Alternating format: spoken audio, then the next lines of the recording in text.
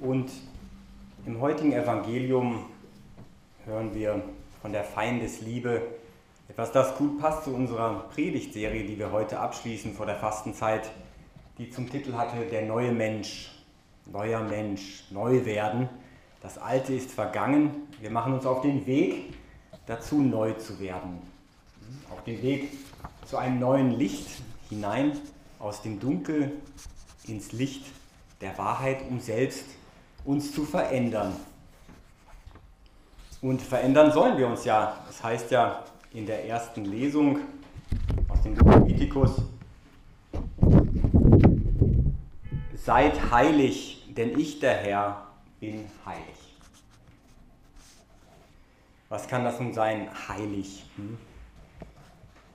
Mit dem Wort heilig wurde der lateinische Begriff sanctus übersetzt, der auf das Verb sancire, also begrenzen, umschließen, zurückgeht. Also das eine war begrenzt, das Heilige, das Phanum, ein abgesonderter Bezirk. Und davor gab es halt das Profane, was davor war. Das war das Gegenteil vom Heiligen. Das Heilige war das andere, das Abgegrenzte. Und der Rest war halt so der Alltag.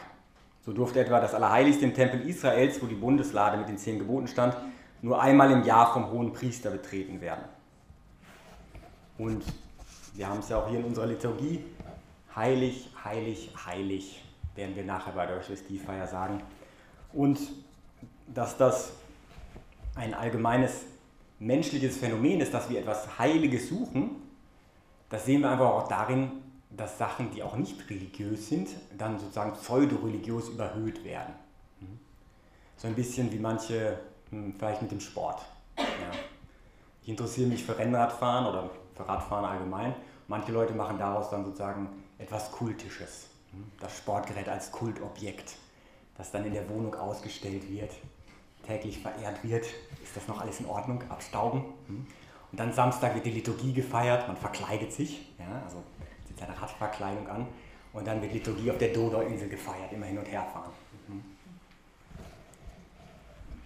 Kann sein, muss aber nicht sein. Es gibt generell im Menschlichen etwas, das das Heilige sucht. Der Mensch ist von Natur aus religiös. Es gibt die Phänomenologie der Religion, und die sagt eben, der Mensch sucht eben dieses Tremendum et fascinans, das Besondere, was dich erschüttert und was fasziniert. Und da wird was Religiöses mit verbunden. Der Mensch ist von Natur aus religiös. Er sucht das Heilige und er sucht sich, wenn er nicht einer Religion angehört, etwas, das er zu seiner Religion macht. Wir glauben, dass Gott selbst auf uns zugekommen ist, um uns zu sagen: Ja, hier bin ich bin ganz anders, aber ich möchte euch bei mir haben. Ich ziehe euch in diesen heiligen Bereich hinein. Ihr sollt heilig sein, denn ich bin heilig. Gott möchte dich bei sich haben. Und schön ist das im Deutschen heilig, da steckt auch was von Heil drin, heil werden. Ja? Gott ist ganz heil und er möchte uns zu sich ziehen, damit auch wir heil werden. Heilig.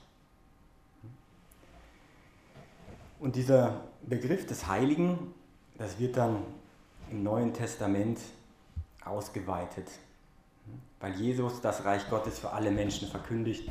Und die Zugehörigkeit zum Volk Israel war nicht mehr Voraussetzung für das Heil.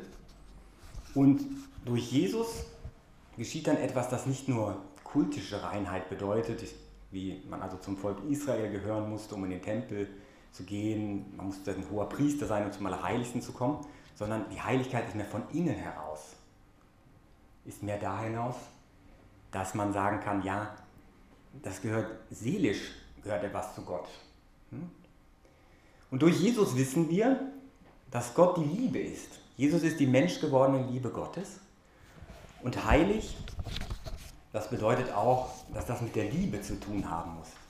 Gott ist die Liebe. 1. Johannesbrief, Kapitel 4, Vers 16. Und so meint Heiligkeit für die Christen zunächst mal Zugehörigkeit zu Christus. Und die Gemeinschaft der Heiligen, von der wir auch im Glaubensbekenntnis sprechen, das bedeutet die Gemeinschaft all jener, die zu Christus gehören und die eben dieser Liebe auch anhangen, die das eben auch als ihr Ideal sehen. Im 1. Korintherbrief im ersten Kapitel schreibt der heilige Paulus: Ihr seid in Christus Jesus, der uns von Gott gesendet ist, zur Weisheit und zur Gerechtigkeit und zur Heiligung und zur Erlösung. Das bedeutet, wir gehören Christus an. Und Paulus bezeichnet die ersten Gemeinden als die Heiligen. Warum? Weil sie eben diesem Heil zugeordnet sind, wie auch wir. Und eine Heiligkeit von Menschen, Dingen, Orten oder Handlungen außerhalb von Christus gibt es gar nicht. Durch Jesus sind wir zu Gott gezogen. Und alles, was wir tun, um uns dem zur Verfügung zu stellen, also dass wir uns hier in der Messe befinden, dass wir beten und so weiter, das bedeutet, ich bewege mich auf Gott zu, weil er zuerst auf mich zugekommen ist. Ich bewege mich in diesen Bereich des Heiligen hinein, damit mich Gottes Liebe annehmen kann, damit mich das erreichen kann. Gott heiligt. Und deswegen die Einladung dazu, der neue Mensch zu sein, auch indem wir uns in diesen Bereich des Heiligen mit hinein bewegen und uns fragen, ja, wo stelle ich mich denn sozusagen dieser Liebe Gottes zur Verfügung? Wo kommst du in diesen Strahlungsbereich der Liebe Gottes? Du bist den ganzen Tag jeder Menge Strahlung ausgesetzt von allen möglichen Netzwerken und allem anderen. Wann setzt du dich der Liebe Gottes aus?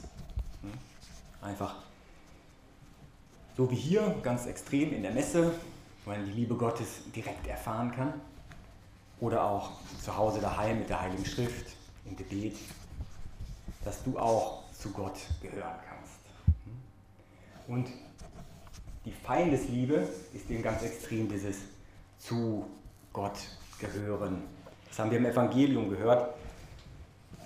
Jesus sagt Auge für Auge und Zahn für Zahn, das reicht nicht. Das war schon im Alten Testament eine Begrenzung. Denn ganz am Anfang heißt es, Lamech hieß da, ja, ich töte jemanden für eine Striebe. Das heißt, es war schon sozusagen Überblutrache.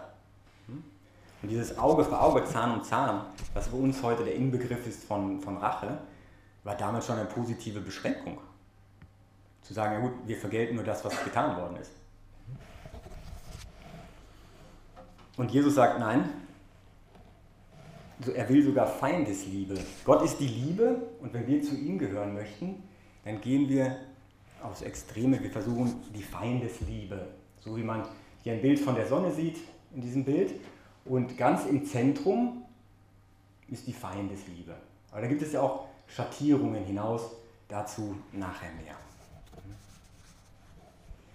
Feindesliebe, das klingt sehr abgehoben, das ist natürlich auch ein Extremfall, wirklich sehr extrem. Feindesliebe, wo denkt man daran, Feinde? Feinde gibt es in kriegerischen Auseinandersetzungen, in fast allen österreichischen Dörfern, in Dörfern überall in Europa eigentlich, fast in jeder Stadt, gibt es so Denkmäler für die Toten der Weltkriege. Aber es gibt vielleicht in Europa nur 2 Denkmäler, die von ehemaligen Feinden für die damaligen Feinde errichtet wurden. Und die nämlich Feindesliebe gezeigt haben. Denn dort scheint etwas auf von diesem Heilsein, von dem Heiligsein. Und deswegen gebietet das Jesus. Jetzt fragt ihr euch, woher ich solche Sachen weiß, von den Denkmälern und so weiter. Wikipedia weiß alles. Also ich bin da kein Experte, ich bin auch kein Fan von Weltkriegsgeschichten oder Militarismus oder so. In der Zeitung Die Welt, in der Ausgabe vom 15.10.2008, stand etwas von einem Denkmal in den Südniederlanden. Da gab es nämlich dann am 6. Oktober 1944 ein Gefecht. Und ja, die einen waren auf einem Bauernhof und ein junger Deutscher hieß Karl-Heinz Rosch. Und es war 3 Tage nach seinem 18. Geburtstag. Ist hier jemand 18 Jahre alt? Ungefähr? Ja, die meisten haben das schon hinter sich. Das war also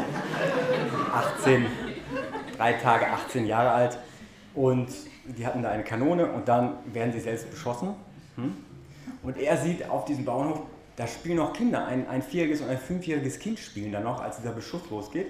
Und er läuft los, nimmt die beiden so unter die Arme und trägt die zum Haus und gibt sie dort der Mutter und läuft zurück, will schon den Kameraden hinterher, die schon fliehen. Und an der Stelle, wo er die Kinder aufgenommen hat, da zerreißt ihn dann eine Granate.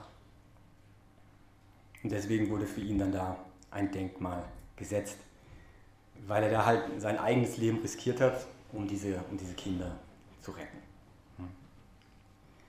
Also Feindesliebe gibt es wirklich auch im Extremfall. Das zweite Denkmal ist eins auf einem Soldatenfriedhof bei Hürtgen und das wurde von Amerikanern gestiftet 1994, also auch etwa 50 Jahre nachdem das geschehen ist. Da waren sie dort und es lag ein verwundeter amerikanischer Soldat in einem Minenfeld und der schrie um Hilfe und auf der anderen Seite sagten schon, ja, wenn die kommen, um den zu holen, dann nichts machen, sie sollen ihn holen. Und da kam keiner, um dem zu helfen. Und dann sagte der von der deutschen Seite selbst, ja, wir gehen den holen. Dann sind sie los mit 4 Leuten und ihn, der vorangegangen ist, den hat es dann zerrissen. Also als sie den fast schon rausgeholt hatten, hat es ihn dann zerrissen und die Amerikaner haben den dann ein Denkmal gesetzt mit der Inschrift an eine Anlehnung eines Zitats aus dem Johannes-Evangelium: No man has greater love than he who lays down his life for his enemy. Niemand hat größere Liebe, als wer sein Leben hingibt für seinen Feind. Das ist eine Abwandlung vom Johannes-Evangelium, wo eben das auch geehrt wird, dass es diese Feindesliebe wirklich gibt und dass auch geehrt wird, dass man sagt, ja, das gehört schon sozusagen in den Bereich des Heiles, des Heiligen, wo jemand sagt, ja, das Leben ist heilig und deswegen riskiere ich das. Und diese extremen Beispiele sind jetzt natürlich sehr dramatisch. Für uns ist erstmal wichtig zu gucken, ja, was bedeutet das, diese Feindesliebe, das ist für uns erstmal sowas wie eine Richtungsethik. Das heißt, in die Richtung ungefähr soll es gehen. Jetzt hast du hoffentlich nicht so viele Feinde, aber vielleicht lebst du in einer Wohngemeinschaft. Und da gibt es einen Kühlschrank. Na, versuchen wir halt auch, die anderen in der Wohngemeinschaft zu lieben. Oder in der Familie, wie dem auch sei. Denen wenigstens versuchen, das Gute zu gönnen und denen nichts Böses zu wollen und so weit wie möglich sozusagen selbst die Rechnung zu bezahlen. Das ist das Prinzip der Feindesliebe, dass man sagt, ich bezahle selbst die Rechnung. Um der Würde dieses Menschen willen und damit ich nicht selbst so werde wie der oder so böse werde, wie ich denke, dass die anderen sind, dass ich selbst die Rechnung bezahle. Das wäre das Prinzip.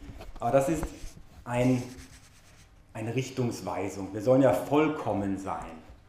Und Vollkommenheit bedeutet voll im Kommen. Das heißt, Jesus lädt uns ein, uns in die richtige Richtung zu entwickeln. Dahingehend, das als Ideal zu lassen, als Modell zu lassen, darauf zuzugehen und zu sagen, ja, das suche ich, so möchte ich das leben. Also voll im Kommen zu sein. Perfekt ist man immer nur später. Perfekt ist immer in der Vergangenheit. Plusquamperfekt. Also schauen wir, dass wir als Christen, wenn wir das suchen, dass wir neue Menschen werden, dass wir in die richtige Richtung schauen und sagen, ja, wir gehen auf dieses Verzeihen zu, auf die Liebe, die Gott selber ist. Und hier noch ein kleiner Ergänzungsausflug in den Bereich des Vergebens. Manchmal muss man auch Sachen vergeben, die einen sehr angegriffen haben, wo man gesagt hat, ja, das hat mich sehr verletzt oder so. Und da darf man dann auch nicht erwarten, dass man das einfach vergessen kann. Also vergessen wird man solche Sachen wohl nie. Genauso wenig wie diese schreckliche Taten in der Weltgeschichte vergessen werden können oder vergessen werden sollten. Aber das Vergeben geschieht im Herzen, im Willen, dass ich demjenigen nichts Böses will. Dass ich für den beten kann, ist schon immer ein Zeichen dafür, dass die Vergebung schon funktioniert, wenn ich für den beten kann. Diese Erinnerungen kann man dann nicht vergessen, aber man kann sie verarbeiten, man kann damit umgehen und das kann dann selbst zu einem Weg werden, auf dem wir selbst heiliger werden, auf dem wir uns immer mehr zubewegen in dieses Zentrum. Wir sehen da das Licht der Sonne auf dem Bild, aber zugleich sehen wir auf der anderen Seite einen eher strukturierteren Kreis und da können wir versuchen, immer näher in dieses Zentrum hineinzukommen, wo das Licht der Liebe Gottes ganz und gar durchscheint. Das ist die Einladung dazu, der neue Mensch zu werden. Versuchen wir, einen kleinen Schritt zu gehen. Das ist auch die Einladung in der Fastenzeit. Man muss nicht alles auf einmal machen, 40 Tage, Heiligkeit in 40 Tagen oder so, aber in die richtige Richtung zu zielen, da hineinzugehen. Denn so sind wir dann auf dem Weg dazu, der neue Mensch zu werden, dem Weg dazu, ins Licht zu gehen. Amen.